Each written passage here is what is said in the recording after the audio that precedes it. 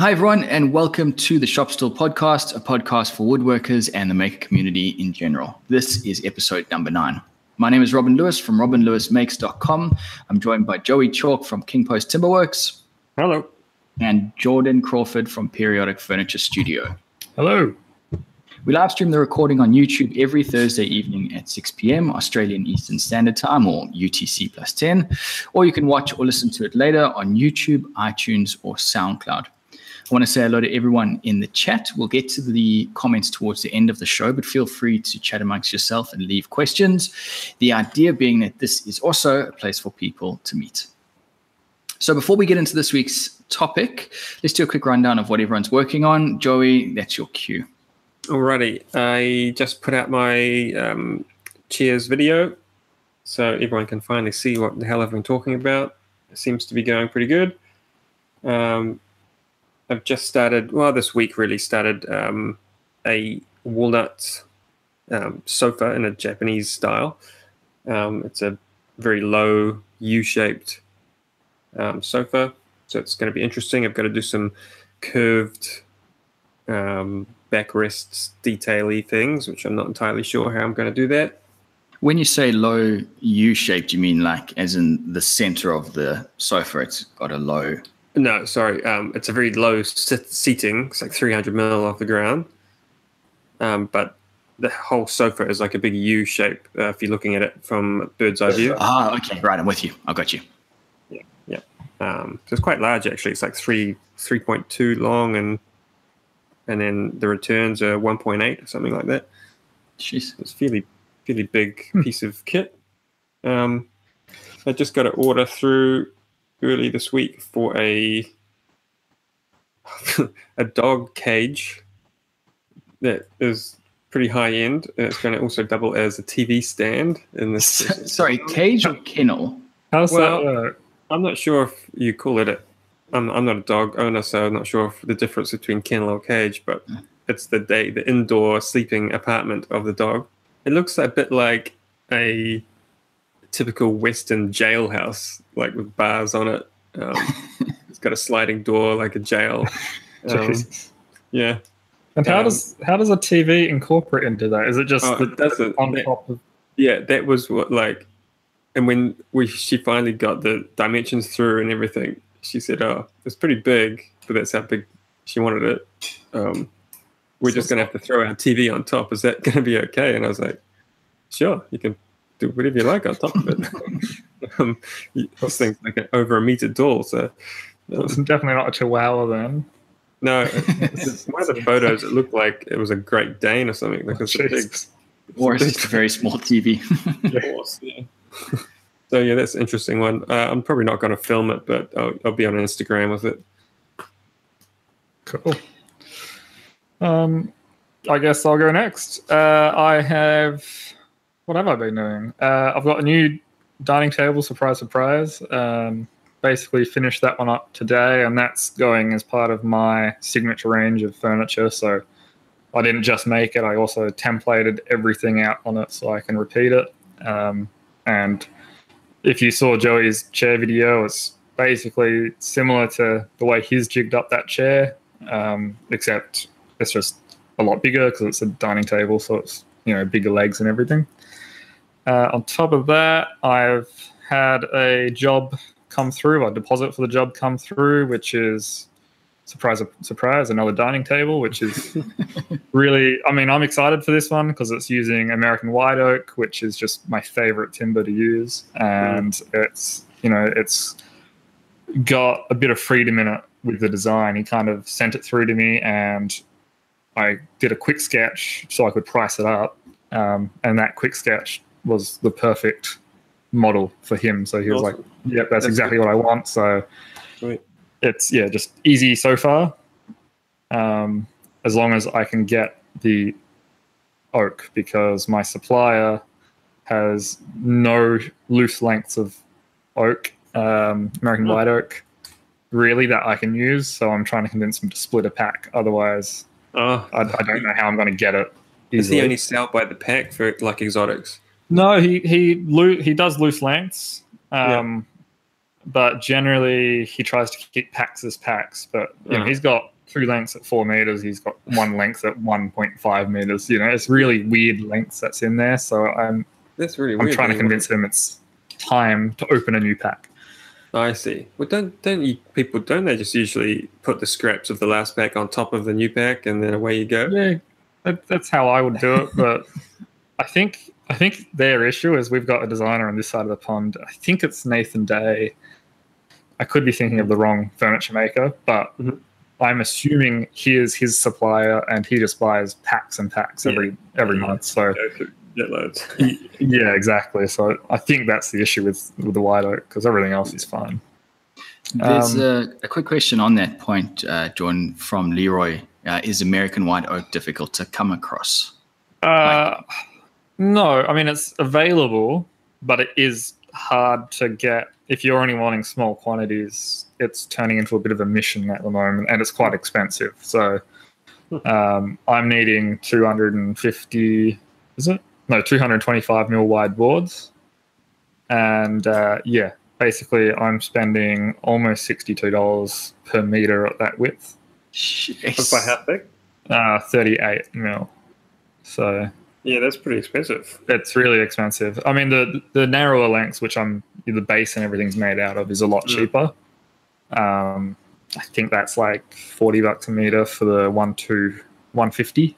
So it's quite a big jump between the 2 sizes. But I can't quite picture it because I work out my seller sells everything by the cube, so I know everything. And like American white oak is about 4,200 a cube, so that means nothing to you because I mean, do the maths. He is selling it by the cube as well, and it's a lot cheaper. Yeah. And I think if my whole plan of this signature range actually does come a reality, I'll probably buy it by the cube, or by the pack, I should say, because it is way cheaper. But at this stage, it's just not feasible.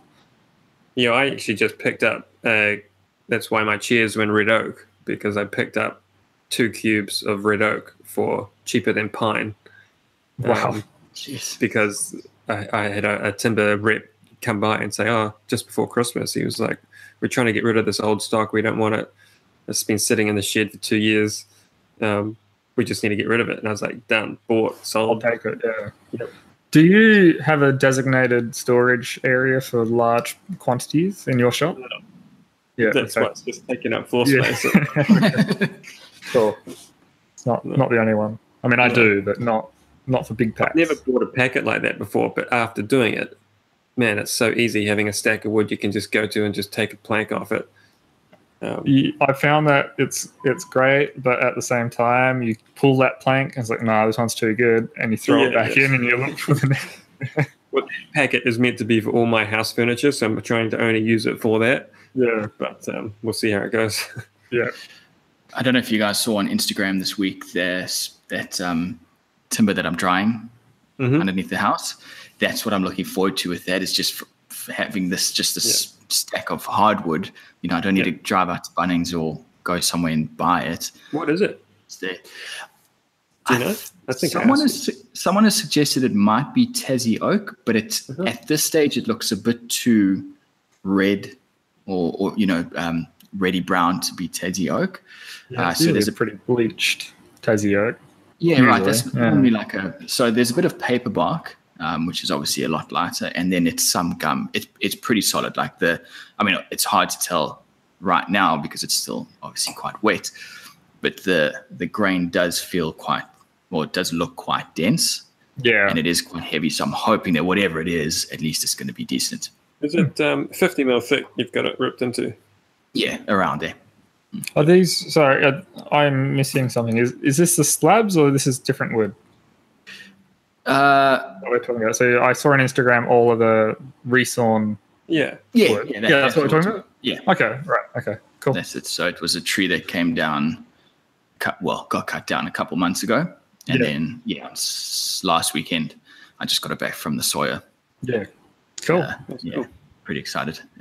So what I've done, I was talking to John earlier about the air cons that I've just had installed. I've got the air cons, and then about a meter away is that's all awesome idea.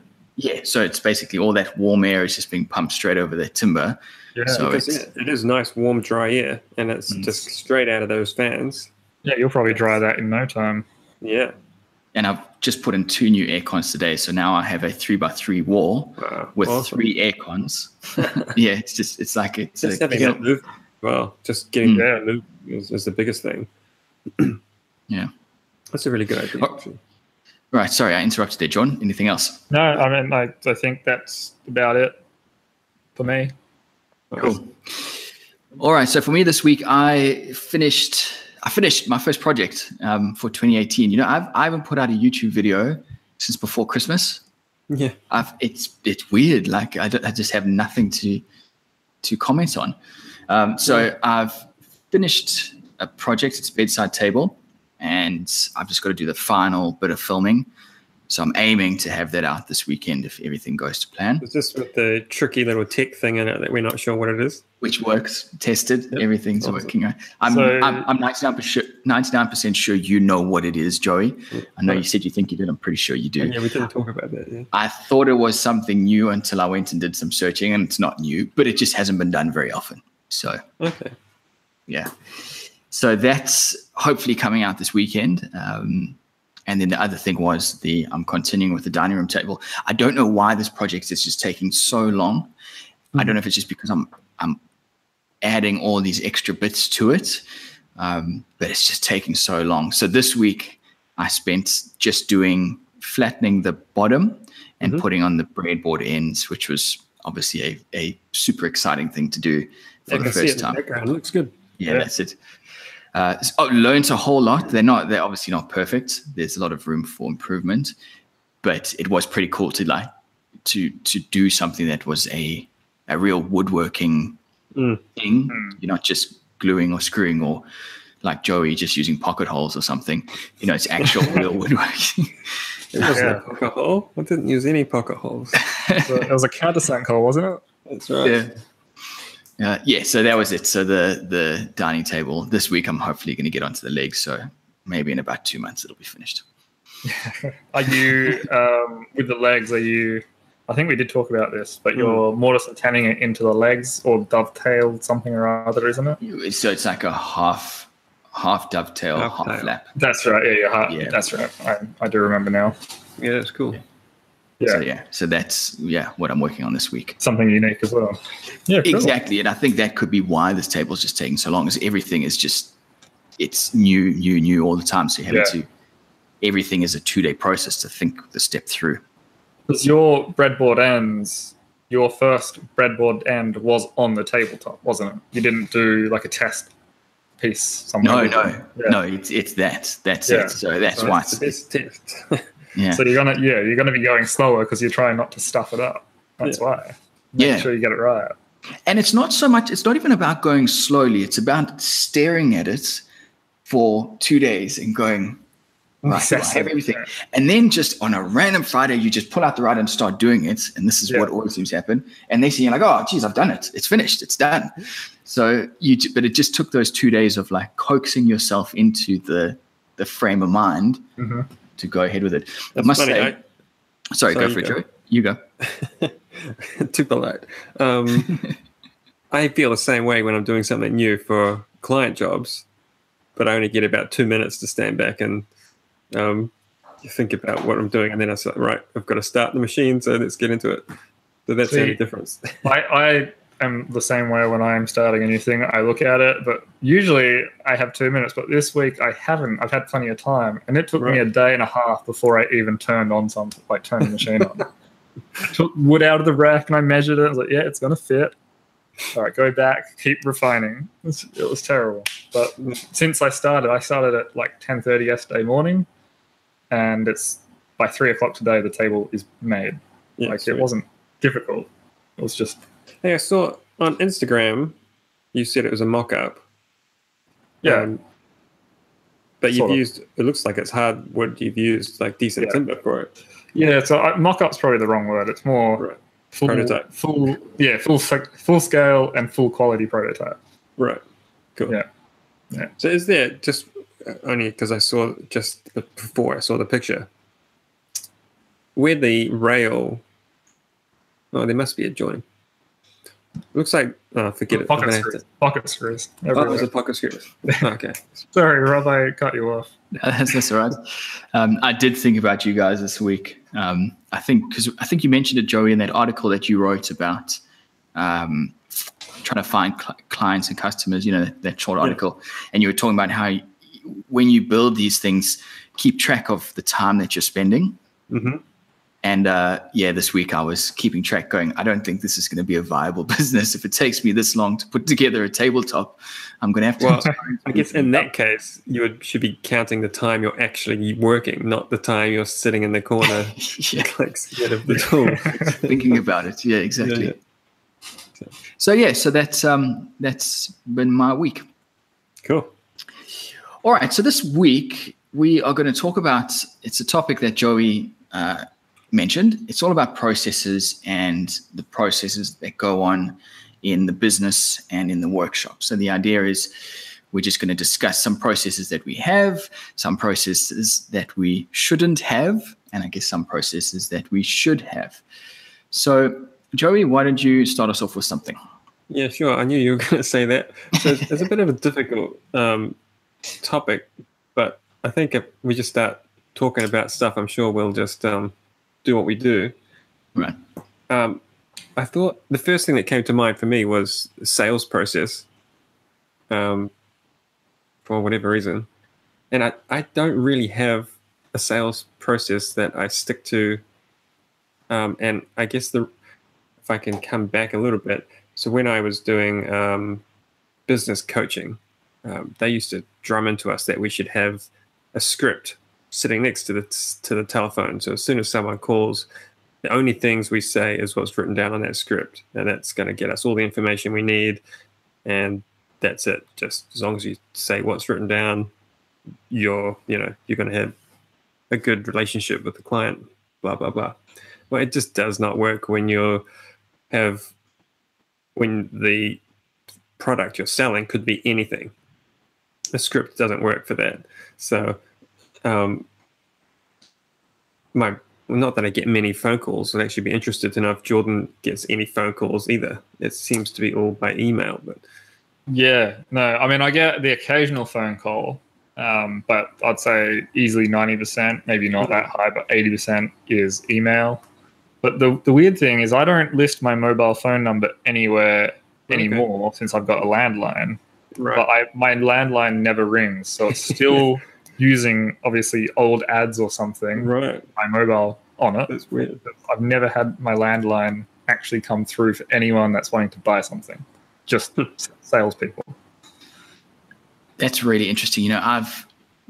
Because I don't have a business line, I've sat looking at should I add my mobile to the public for a long time, and it's interesting that you say you don't actually need to put it in. I thought you have to have a phone line because those are the only real customers are going to be the ones calling you. I would, if you want a phone line, I would advise against actually using your mobile, and I'll do like a subscription to an answering service because it costs a bit of money, but then you don't get all the salespeople saying, "Oh, hey, do you want to be number one in Google?" And and then I never get that on the phone. Do you get that on the phone? Though? Always get it on the phone. And I used to be polite and say, "Look, I don't want this," and now I just say, "Stop calling, hang up," because it used to be 2 or 3 a week. Now it's maybe 1 a month, which is. Because I've got my mobile phone number everywhere, and doesn't really ring that much, but because when I find a customer does call me, we'll have a quick chat, but I can never get any real information that I need from them because they're just scoping me out. So as soon as they talk to me and they think, okay, we want to get a quote or something, I'm just, first thing I'm saying, and I guess this is my process, is that, okay, give me some dimensions, email me through some pictures of something that you think is what you're after, a couple of basic dimensions, and a photograph of where it's going to go in the house. And so from there, it's just all email replies. And so, and then the next time I talk to them will be on delivery day, in person. So. That's really close to what I do as well. But what you said there is a photo of where it's going to be in the house. I've never even considered asking that. That's a great idea to get a.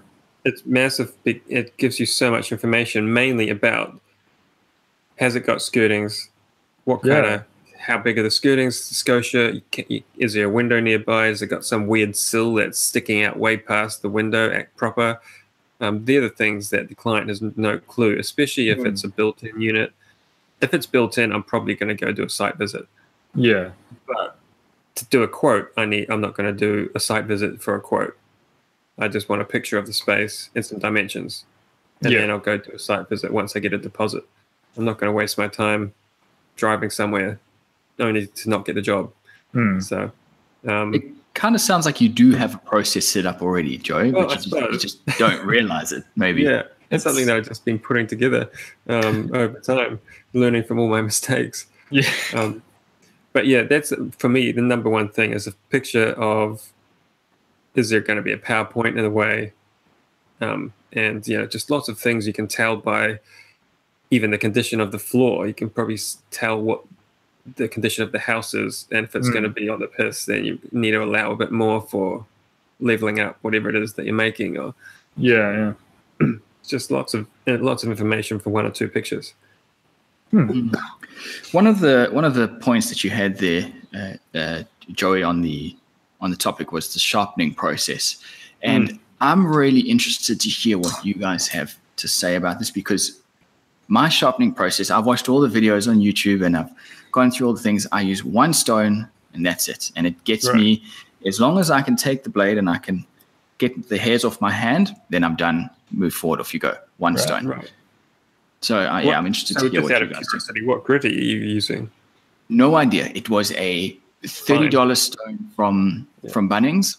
Yeah, okay. And that's it. It's an extra fine grit. That's all it says on the box. I don't know. Who wants to go first? Do you want to go, Jordan? Yeah, I can go. So, for me, sharpening is... I do fall behind in my sharpening regime. Like, I've had on my whiteboard here, which has all the things I have to do, I've had sharpening session on there for about 3 months. But generally, my sharpening process is every hand tool I have gets a hollow grind on a whetstone. So it's the Triton version of the Tormek machine that I use. And that brings it up to have just, you could use it straight off the machine. With the honing wheel that's on there, I put it ultra fine. I use Autosol honing compound to polish it. And generally, I'll do that once every couple of months for the actual straight knives. But what I do when I'm using the tools and it needs a touch up, I have both a 10,000 grit stone if it's really bad, but usually I just use that for flattening the back, and then a leather strop where I will touch up the edge. And generally 5 licks of the strop and that tool is good to go again. It will cut through paper and no resistance in the cut again. And that's generally the process. What's the grit on the wheel? There's a grading stone. I don't know what the actual grit is on that, but you have on the grading stone, you got rough. So if you're trying to redefine, go from a 25 degree to a 30 degree, you go into rough, and then you regrade the stone onto fine. And from comparing it to my bench stones, I would hazard a guess and say it's probably about 800 grit when it's on its fine. Right. But, it's a rotary thing, so it's going to create a straight scratch pattern anyway, so it's going to look worse than it is. Yeah. For other things in my shop, my saw blades, I have a saw doctor, which is just down the road from me. So if they get pitch and resin buildup or they get nicked, I will generally take it to him. I'd say my main blade, I'd probably sharpen that once a year. Maybe on the panel saw, yeah. Oh, really? Because that blade it's like the CR10. It's like the hardest. It's not the hardest carbide, but it's the most durable. So it lasts longer between sharpening. But if I'm on my sheet goods blades, which never get a workout, I notice they go dull really quick. So I'll need more. Bandsaw blades, I don't sharpen them. I just replace. The blades I use are like $30. By the time they're dull, they're gone. Yeah. And everything else is carbide insert in my shop. So Right. yeah. Oh, and other than my planer knives on my surfacer, I have the sharpening machine in house, so I just do that when they need it. So for the long knives, that's for the That's for the 20-inch ones. That will go up to Oh, no, 25 inch. That will go up to 24 inch, but my joint is 16 inch. Yeah. Oh yeah. Yeah. So I guess it was kind of similar to Jordan, but I'll cover the machines first because that's easiest. Sharpening process is that my sharpening guy shows up once a month and I give him anything that needs sharpened that's not my chisels or plane blades. That's cool. I didn't realize that you got sharpening guys. I'm gonna see if Townsville has a sharpening guy. Oh, there's a saw doctor in every town. It has to. Yeah, be. this guy travels from Whangarei to Auckland City, so that's a 2-hour one-way trip. So it's a 4-hour round trip, and he does that once a month. Well, he comes past my building once a month, so he's going other directions. So he just drops by. I just give him what I need. He's got it all in his truck, and away you go. And it's like for like a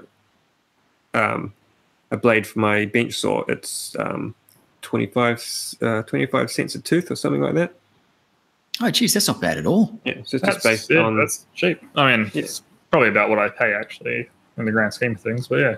Yeah, so that's fine for your big ripping blades. It gets a bit more expensive for your cross-cutting blades because there's more teeth. The straight knives are about $40, so it's not bad. Now, Robin, you mentioned cutting the hair on your hand, the sharp. I do the same thing, but I can't remember who I listened to, but they were going on about this old master saying, "Look, I can shave with this chisel, but it's not sharp. Just because I can shave with it doesn't mean it's sharp." Yeah. And then he went on to sharpen it up to like 20,000 grit on a stone and really showed them what sharp was. Fillet his skin. Yeah. So I was like, okay, whatever. To me, shaving the hair is a good kind of point of reference. Like, if it's not doing that, it's definitely blunt. So it gives me a ballpark. The method of testing sharp that I was taught by my guy is you get your thumbnail or whichever nail is the thickest, and you run it over the edge of the blade really lightly, because that way you're not cutting into your. That sounds like the accident way to have it. Really lightly, but you can feel every little nick in that blade. So if you haven't polished that out, you got to keep going. And it actually catches your nail, and when it's sharp, you can actually feel it kind of pulling your nail along, like it's digging in. Yeah, that's how I learned to. Actually, I never considered doing that for my tools, but I learned to do that with like hunting knives and stuff. Yeah. So one thing that I have found that works really well, and this is if there's anyone out there listening that has heard of this or has tried it.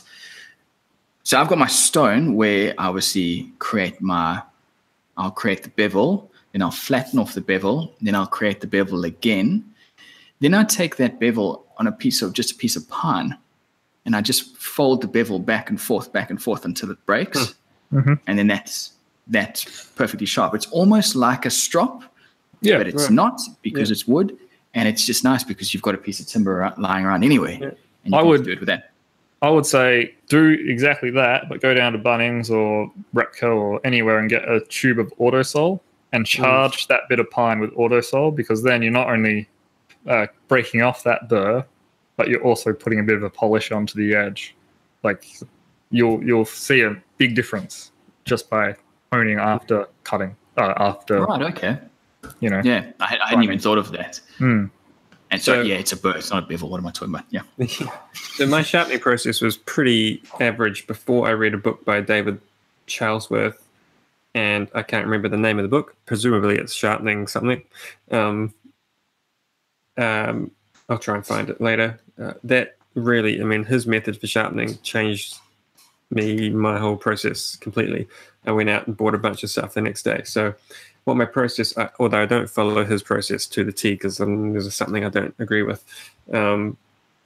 So I have an 800 grit. So I use Japanese water stones. I don't care about the mess. People complain about it, but it's really not that messy. I go 800 grit to form a bevel. And then I'll go 1200 to remove some scratch marks.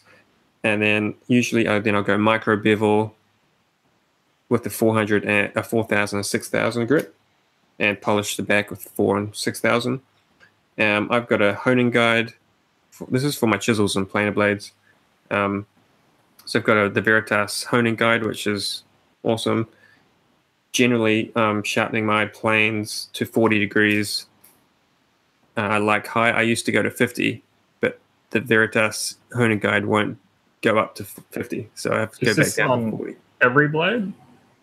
Most of my planer blades. 40? Oh, plain only blades, not chisels. My chisels are at 35. Yeah. Depending, I had them up at 50 for a while. I was just playing around with it. Yeah. And then come back down to about 35. Yeah. They work just as good. Just it's a bit harder to sharpen up at such a high pitch. Yeah. So that's it's pretty much me. I really like the micro bevel if I can remember to keep on top of it. Otherwise, it just ends up becoming the main bevel. Yeah, and that's where the hollow grind beforehand helps, because everything you do on a stone becomes a micro bevel until you've done it on a stone so much that it's flat again. But the first 10 or so sharpenings, it's still adding a micro bevel regardless. Like this morning, I went to plane some of this walnut I'm working with. My plane just was not cutting.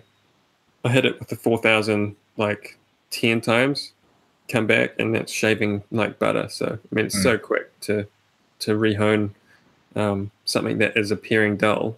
It doesn't take much to get it back to bloody sharp. Yeah. So one of the points that I wanted to bring up, and I guess this is possibly a routine, not a process, is when your day starts coming into the shop. The reason I mention this is because as someone who doesn't do this full time yet, who's not making a lot of money on it, sometimes it's very easy for me to just sit upstairs and watch YouTube videos with a cup of coffee because I just don't feel like going down into the workshop. Do you guys have like a process? Because I know I'm a very routine driven person. So if I have a routine, I'll stick by that and I'll be the most productive person. But as soon as I break that, it's over. And right now I'm really trying to get back into that routine of you wake up, you make your bed, you have a cup of coffee, and by 9 o'clock, you're down in the workshop, or 8 o'clock, you're down in the workshop. Do you guys have the same thing? Okay. You go. You can answer questions. I need to be out of the house by 7:30 at the latest. It's a bit different now because I have an employee, so I've got to be there by 8 o'clock, have the place unlocked, and be ready to get him working. But even then, that was pretty much, I need to be standing in the workshop, lights on, ready to go at 8 o'clock in the morning. So need to, as in that's what makes a productive day, or just because you're running out of time? Because why is that?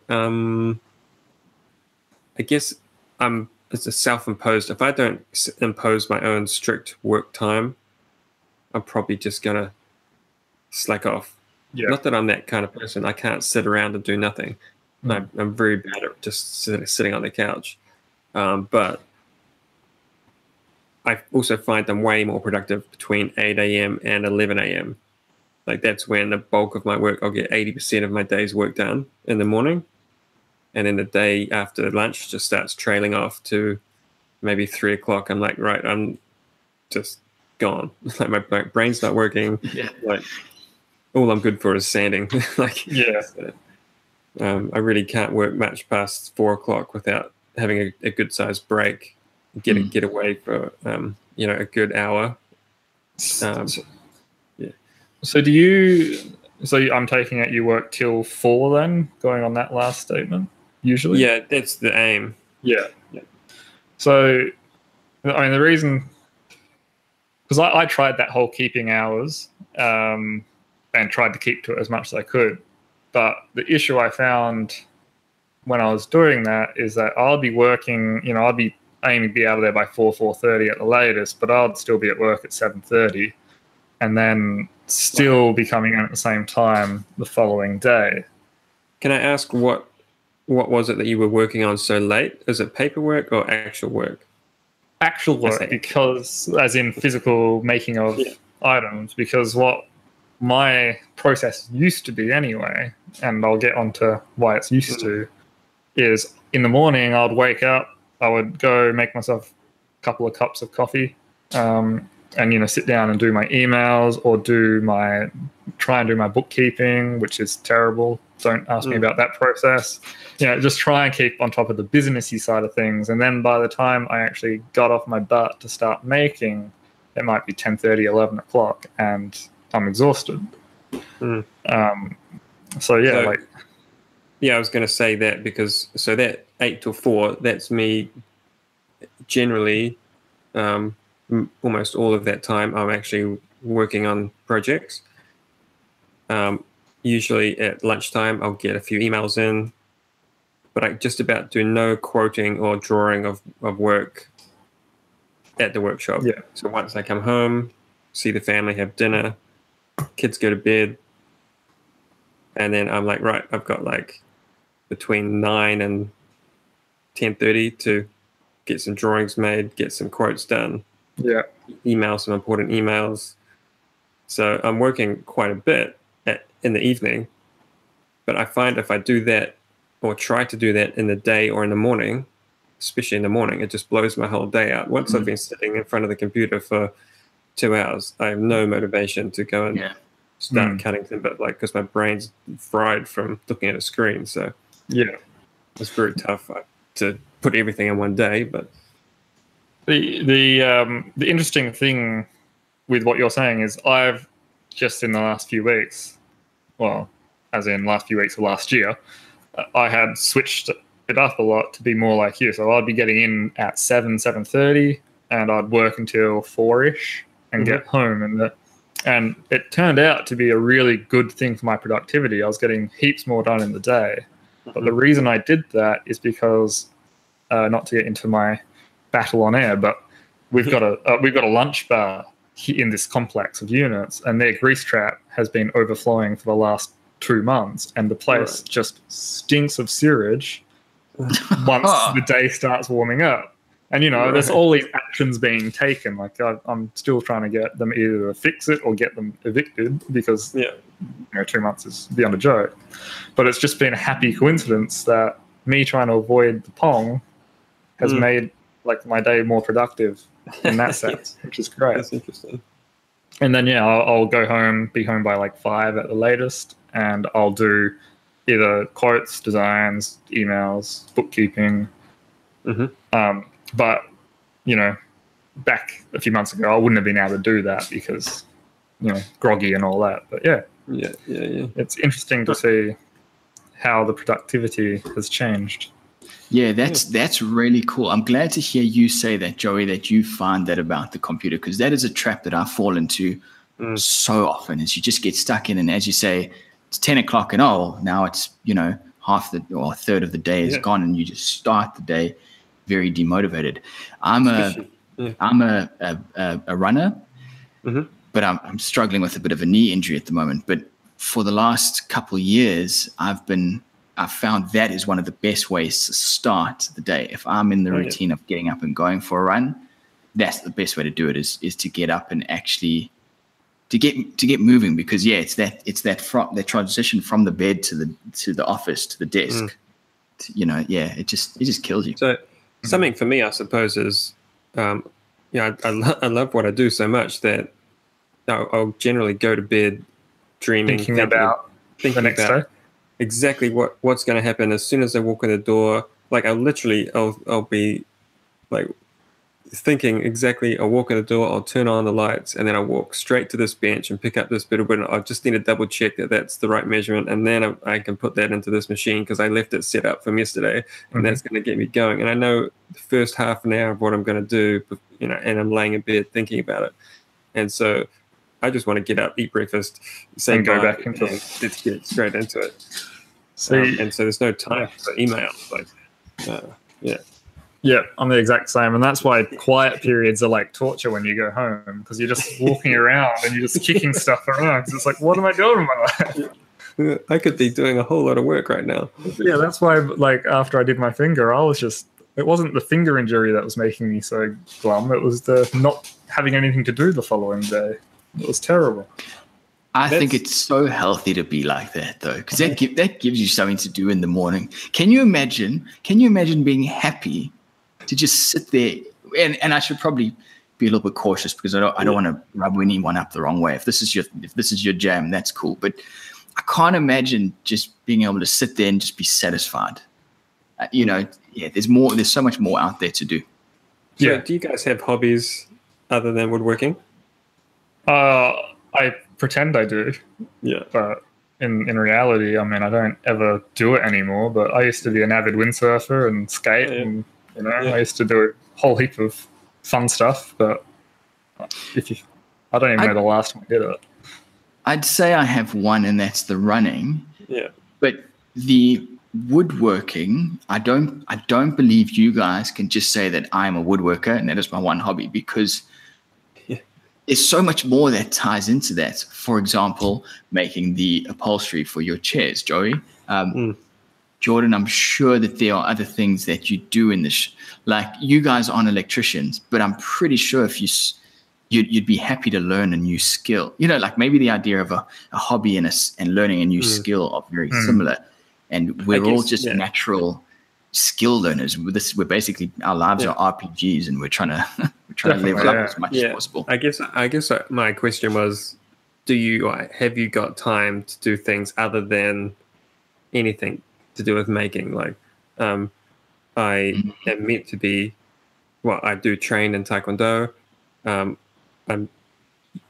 used to be training 3 times a week and teaching 1 class a week. And now I'm down to, if I'm lucky, I get to do a Saturday morning class. And, I haven't been to one for a couple of months, and it's killing me because I really like it.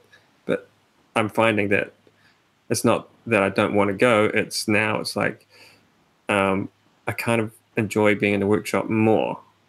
Yeah. And maybe that's because I've achieved some of my goals in that particular aspect. But it's really tough to find the energy to do these other things now, because I'm liking what I'm doing so much. Yeah, it's the enjoyment out of the shop is greater than the enjoyment you're achieving, doing the other things. Yeah. I mean, my hope for this year is to get back into a few of my hobbies, because last year I was just so exhausted that I physically couldn't do them. But the more and more, like, the better I'm feeling and the more productive I'm getting in the shop and the more I'm achieving in the shop, the more I want to be here, which is counterproductive to that goal.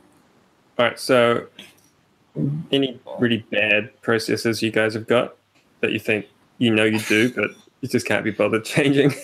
I've got one, and this was on my list that I wanted to find this out from you guys, because I feel like I'm doing something wrong, and that's with my finishing with polyurethane. What I've always done is, on my first coat, I've put on quite a heavy layer, but then I find all the subsequent coats take forever to dry. The first coat, it's like that. It's dried perfect to the touch, but I can't seem to. And I notice when I put that second coat on, I'm getting streaks, but not streaks like brush streaks. Like it's drying in streaks. Like parts are drying at a different rate. So I don't know if how do you apply your big subject. Yeah, this is a whole episode. But how is it you're applying poly? Is it with a brush or rag or with a cloth? Yeah, so you rag it on. Do you thin it like 50%? Yeah. No. Yeah, that's probably where you're going wrong. So especially when you're ragging it on, it has to be thinned to basically 50-50, if not more. And then subsequent coats, you thin even more sometimes. So often the last coat will be almost entirely thinner. Yeah. But then aren't you you're not actually getting the polyurethane on there. Then you just... No, but you've got to do like 8 coats. Yeah. It's all about thin layers to get a unnoticeable film finish. Yeah, it's really an awesome way to do it. So I will direct you to Andrew Pitt's Furniture Maker on YouTube. Yeah. He hasn't put a video up for ages, but I think he's moved across country. So his shop was beautiful back in the day. Yeah, he's setting up a new shop, I believe. He has put a video out fairly recently. So I think there's more videos coming. But anyway, he's got an old video. If you go search hand-rubbed finishing or hand-rubbed polyurethane. That's where I learned this trick from him. 50-50 at least, 60-40 maybe, terps to polyurethane. And he just uses his bare skin hands and just dips it in the pot and massages it into the top. That would not do a dermatitis very well. So I use gloves if I'm going to do this trick, but it works brilliantly. Actually, my wife, when she was working for me, was way better at this than me, and I just let her do the finishing because she had the magic touch. And I've been actually trying to get her to tell me what she did that made it so awesome. But we would do, the first coat, you just got to get it on, and then it does settle a bit like if you did a Danish oil finish. You get some pooling, then you wipe that off with a nice clean rag, but you just keep applying those coats one after the other. Maybe do 3-4 coats, rub down any high spots, then do another 3 or 4 coats, and then that last coat is just about, it's got to be down to 60-40 thinners. And because of the amount of thinners, it's drying off really quick. You don't have any time, very little time for dust to settle in it, and you get like a sprayed glassy finish. It really is beautiful. It just takes a bit of time. Yeah. Another video I'd refer you to is the Wood Whisperer has a hand applied polyurethane video. I don't know the name off the top of my head, but you'll find it because he did it. It's like a DVD that he did as well. But that is rubbing out one. Hey, was that his rubbing out one? No, I don't think so. Cracking up about the fact that he was saying rubbing out. Yeah, it was good. But yeah, that's another good video which would give you the right direction anyway, especially if you're using a rag. Now, this is the polyurethane that I've always used, and I will direct my eyes to the bit where it says thinning. This wipe-on poly does not require thinning. And interesting, in the comments, Cuffy has just mentioned that being a wipe-on poly, it's already thinned. Is it polyurethane? It's definitely polyurethane. So first of all, I've got to say this because it annoys me. Don't buy wipe-on poly because it's just polyurethane with terps in it, and you're paying extra for them. Which I didn't know up until about 10 minutes. Just really. So, you buy a can. You can get a really good finish from really cheap polyurethane. You can get a 4-liter can over here for about $45, and then you're going to quadruple the coverage by yield, thinning it out. Well, maybe not because it evaporates, but you just mix it yourself in a can.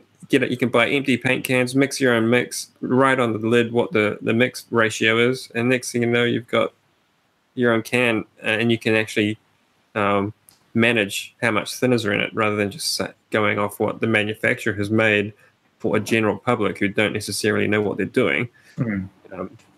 That is really cool. Stuff. I might see, because I've never really looked into buying finishes in bulk just because I don't use that much. I mean, this dining table that I'm doing, I'm burning through quite a bit, but I might look into that because I didn't know that it was thin. I just assumed it. And it's funny because I've always looked at that and thought, well, I've got my other tin of not wipe-on polyurethane, but if they're both polyurethane, what's the difference? It's just and the only thing I'll say with that hand rubbing polyurethane on is that it's a bit of a nightmare on vertical surfaces. Like you get a lot of runs and you've got to be on top of wiping it off. But on the tabletop, it's genius. I must just quickly mention, we talked about water-based polyurethane a while ago, and Joey, you were saying if you get that first coat on proper, you're off to the races. And with this bedside table, I was working with plywood, polyurethane, really concentrated on that, and it's amazing. You get that first coat on proper, and the rest is easy. Yeah, it's pretty good. Based. Yeah. You go. I had one. Is yours related to this topic or no? Because I was going to suggest a new topic. Oh, you go for it. Okay. I was interested because pricing is obviously going to be an entirely different episode. Yeah. But quoting is something which I've been putting a lot of time into this last few weeks with spreadsheets and everything lately. And I'm kind of proud of my process, but I'm not sure if it is going to be actually that practical in the long run. So the first thing I do for a quote is after I've talked to the client and we've made the design, my first step is I will mock something up as a model so I can calculate how much material I need. In reality or 3D? 3D. Never on the computer, like quick SketchUp. I wouldn't spend more than an hour doing it. Yeah. And then from that, I can calculate what stock I can make it out of, how much of each width and length and all that I need, so I can get the materials costing down. Now, this is where my spreadsheet comes in. And this is because I felt I was failing in quoting, and as in really back and forth doing the same thing every single time. I came up with a solution where I've got a new spreadsheet. I've taken my price list from my main supplier and I've put the most common woods in there, dimensions, and then the price per linear meter. And then I've got a calculate form. So if it's 150 by 38, I say it's 16 meters of that, and then it will calculate it for each species of timber under that. And then I will add 20% onto that cost already. For me, I have an $80 delivery, so I'll add that onto it. And then this is where the art of the quote will come in, and that is trying to calculate the time it's going to take you to actually make the project. Because I'll look at a project and I'll think, oh, that's going to be 6 days. And in reality, it's 2 days. And I'll sometimes look at a project and say that will be a day and it takes 5 days. But, either way, I have another spreadsheet which has got my running list of costs and expenses for every month. And then I, divide that by however many days I'm working that month and give me a general baseline for what I have to make a day. Not ideally, but what I have to make, and then I calculate days off that. And then, I have cost of building, which is based on my time. I've got cost of materials plus 20% in multiple species. I add a day for finishing, all that sort of stuff in it. But I'm wondering, is this something along the lines of what you do, or am I setting myself up for disaster by actually trying to calculate it to science? It seems complicated to me, but I don't do spreadsheets very well. I keep spreadsheets for actual costings of jobs. So as soon as I actually start buying materials for a job, everything I buy for that job goes into a spreadsheet. So I know actually what that job cost me, so I actually know how much money I made at the end of the job. I'm not just doing it on theory. Is that something I don't do? But that is that's such a big thing when you actually because this is actually something I picked up from the business coaching. That one of the first things they'll say to you is, how much money are you actually making on your jobs? Where's the spreadsheet? Show me how much it cost. And you're like, oh, well, here's some receipts. I think that was for this job. And they're like, no, that's not right. So you've got to make sure you know what the job costs you. And then you can actually work out, did you make money on that job or not for a start? Plus, how much money to take out of the bank to actually put into your pocket. So that's a really big thing for me. But as far as quoting, I do pretty much the same thing. I do it all by hand. I've got a book and I just write every quote out by hand.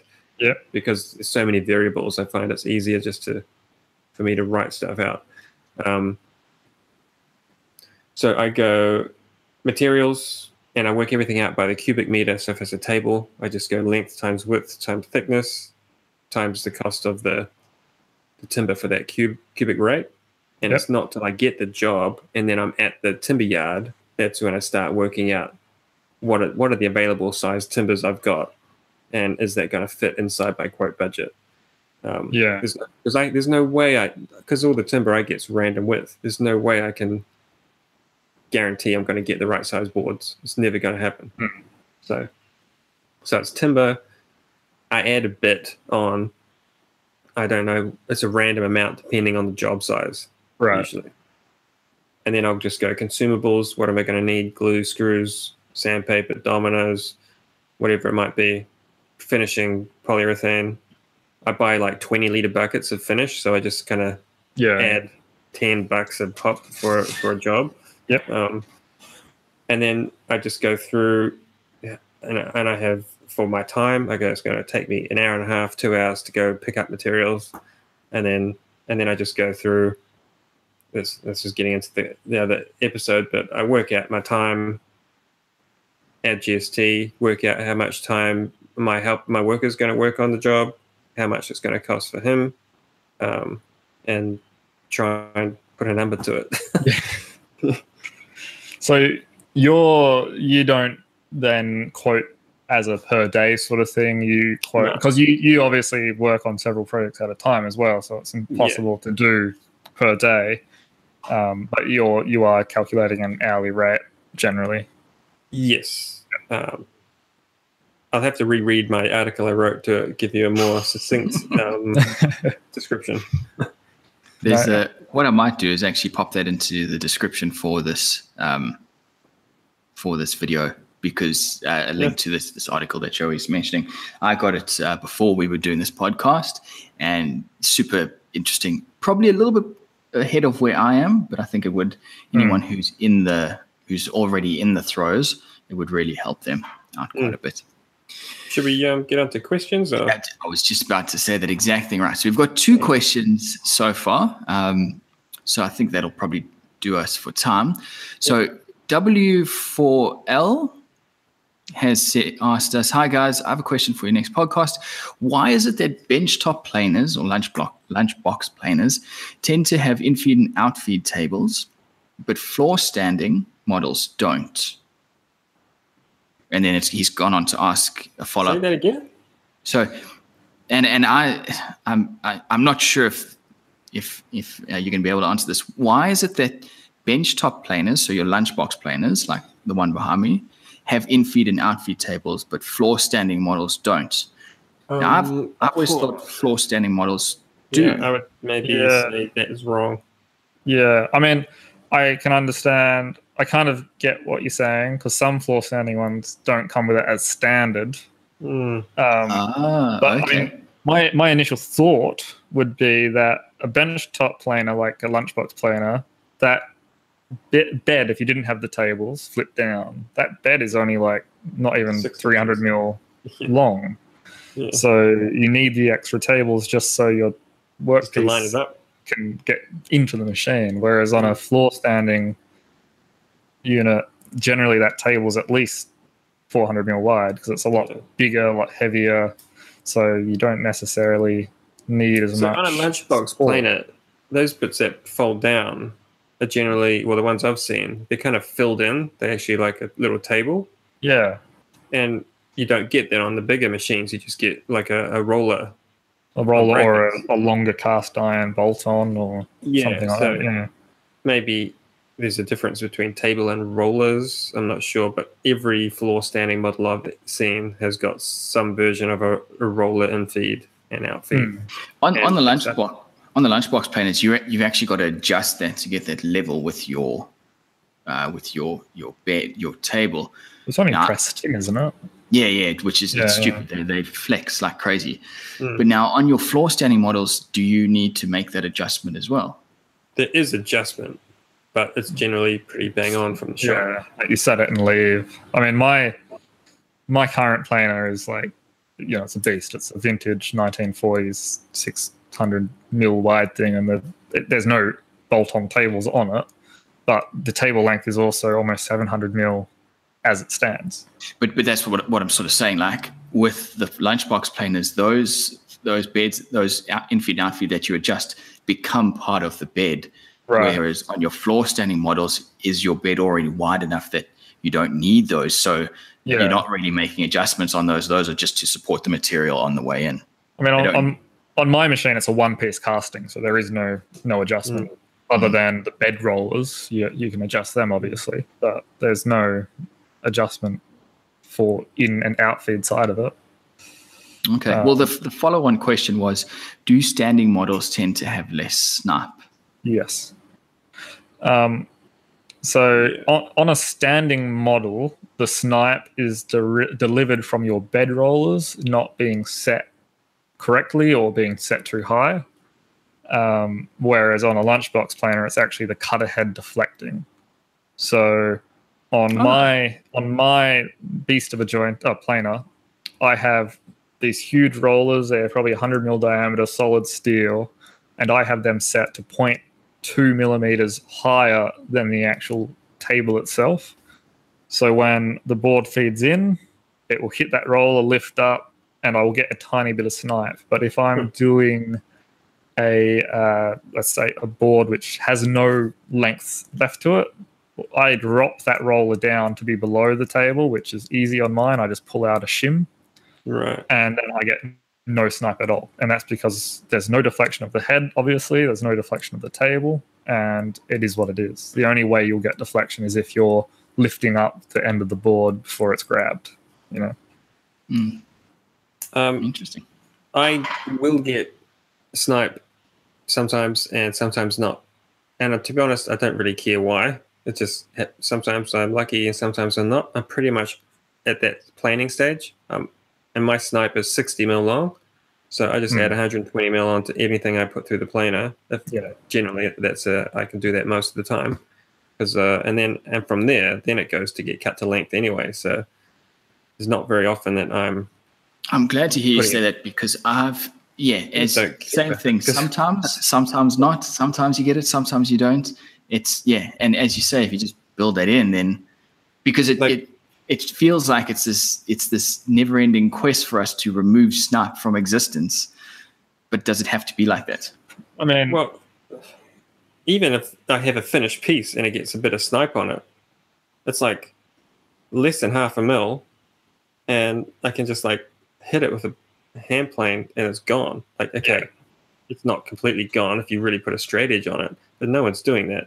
It's timber's timber. So as long as you can't see the actual gouge, or feel it. Yeah. And if snipe is that big of a problem for you, you have machines which are guaranteed for no snipe. Like it just costs a lot. It's like my old Minimax SM, whatever it was called.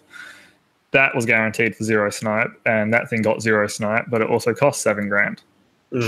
Like, you're paying for that. So either you want to save 150 mil of timber on every length, or you want to spend the best part of $10,000 on a machine that won't do it. Well, if you're using American White Oak, it might be worth spending the money. Well, for the American White Oak, I'll put that through my sander because that thing is dialed into 0.2 of a millimeter accuracy and thicknesses and has zero snipe. Because that's a $25,000 machine. Yeah. I mean, I didn't pay that, obviously, but. Sorry, Joe, you were going to say something? I was just going to say that it shouldn't matter. That snipe shouldn't really be a concern, in my opinion, because you're right at the very stage of dealing with that rough sawn timber. Yeah, like it's got to go through 100 processes after. You're just trying to get it to a point where you can get a flat square face off the other face. So you're really at a milling stage, and once it comes out of those machines, then it becomes like furniture making stage. Like I think I see it as a whole different process. That's when you get snipe on a jointer that you should be concerned, because that's obviously machine set up way wrong, but also those are the faces you should be referencing off. If you're referencing from ends, it's that face. You can get snipe on a jointer? If you set the beds only if your bed is like your outfeed bed is lower than infeed, lower than the cutter head. So you can, It's just, wow. That happens. Okay. all your Sometimes- tables drop a bit as well. You can get Yeah. it. My table dropped on my one, and I'm still struggling to get it back to where it was. Oh, it takes forever. It's annoying. The more you know. My one, once again, big vintage thing. It was set up perfectly, and then I noticed it starting to drop more and more. So I've had the same battle of trying to re parallel it all. But when I took out the existing shims, they were bloody like cardboard, not cereal box cardboard, but packing box corrugated cardboard. So it's just, I don't know why he used that, but he did. It worked for a while. It worked for a little while. Right. All right, next question and the last question. This is from Lee Vella. I'd love to hear your guys' views on fitting in personal projects between client jobs. Do you put aside time for it, or do you just do them after hours? Joey, I know you've got a lot of experience with this recently. I try and just book them in as a job and say, but usually I give myself way less time than I should. But I'll just say, look, this week I'm going to make my dining table, and I've only got this week to do it, so I better get it done. That's pretty much it. Yeah, I'm kind of, I mean, I don't book it in as a project, but I will generally, if I have a personal project, I'll come in on Saturdays and Sundays, and I'll do it then. Like, a personal project is something I'm going to be enjoying anyway, so I don't mind spending my weekend like that. But it is, I noticed it a lot last year that when you do that, you feel like you don't get a break from work. So this year I'm trying to be like mindful of that. So I'll do this weekend, but I'm definitely not doing next weekend. Even if I want to come in, I'm not coming in, sort of thing. But when I've got client builds on, I wait till the weekend. And maybe a follow-on question for that, John, are you working on multiple builds at the time so you can just fit your personal builds into that? Because I know, Joey, you often we've talked about having a lot of things on the go, but can you just fit the stuff in, or once you've got 2 projects on the go, like that's it, there's no space for anything else? That's directed towards me, right? Yeah. So I'm hoping with the new amount of space I have, I can get an extra 2 benches in here, so it won't be an issue. But yeah, if I've got any more than 2 builds on at the go, there is no bench space anywhere for me to actually work on anything else. It's just so it comes down to bench space, not necessarily time. Yeah, it's bench space, not time for me. But yeah, like I said, with this new layout, is it a layout? Yeah. For some reason that sounds wrong. I've got heaps of room now between every single machine, so I'm hoping that I can get some more like 1x1 mobile workbenches built and just stack them high when they're not in use and drop them down when they're not. Awesome to have. Yeah, I've got one and I use it. I didn't think I'd use it, but I use it all the time. But I've only got 1 bench on wheels, but it's like a 2x1, or it's actually bigger than that, and it's kind of too big. So I keep that in my finishing room because it's perfect to wheel an entire table in on and wheel it out. But yeah, I want to kind of make 2 more half that size. Yep. I've recently, just this week, pulled that big, I don't know what you'd call that table. I've pulled that out. I've pulled my old workbench out. I used to have 2 of my workbenches put together to make a big bench, but I've separated them this week, and it makes so much more sense. So now I basically have 3 banks of workbenches, and you've just added all these extra sides that you can use. It's the way to go. So same boat, I'm going to make myself a couple more of them on wheels. You can just move them around. Yeah, it's the way to go. Yeah, I think wheels, as long as, and if you can do, I don't know if I'm ever actually going to do this, but I've thought about making like nesting benches. So it's a high bench and a slightly shorter bench, so you can wheel it under the first bench. I've thought about doing that before. That was in my the last workshop, which is half the size of this one. Right. In this one, it's probably not really necessary anymore. Yeah, you just get comments about people telling you to stop showing off. You've got enough space. It's not that big. How big's your shop, Joe? My shop is 200 squares. How many? 200. I missed it again, sorry. 200 square meters. Sorry. Yeah, cool. So I'm like 250, but I've got mezzanine office. So yeah, we're about the same. 250 square meters. Yeah, it's not big enough. I need 400. Jeez, you know how many people I have saying to me my shop's too big, and I'm what, 6 by 9? I'm 54, and people are like, "Wow, that's amazing." 250 put square a panel meters. store in there. You don't have any space left. Yeah, you no, couldn't like. I had this opportunity. This is going to get long, but I had an opportunity to get an even bigger panel store than I did, but it physically wouldn't fit in this workshop. It physically would not fit. I tried every measurement I could because it was beautiful. It was fully automated, but it wouldn't fit. Jeez. Yeah. All right, cool. I think we're done. I think so. Yeah. Thanks for listening, everyone. Thanks very much for all the questions, as always. It's been a pretty good episode. Yeah, I'm really interested to hear that all that stuff about the snipe. That was that's pretty much made my week. I'm gonna drop that concern and worry off my plate. Okay, well, thanks again, everyone, for listening. There will be links in this YouTube video description down below. This episode will be up on iTunes shortly, so if you want to listen to it there. Thanks again, everyone, for listening and watching, and we will see you again same time next week. Yeah. Hey, guys.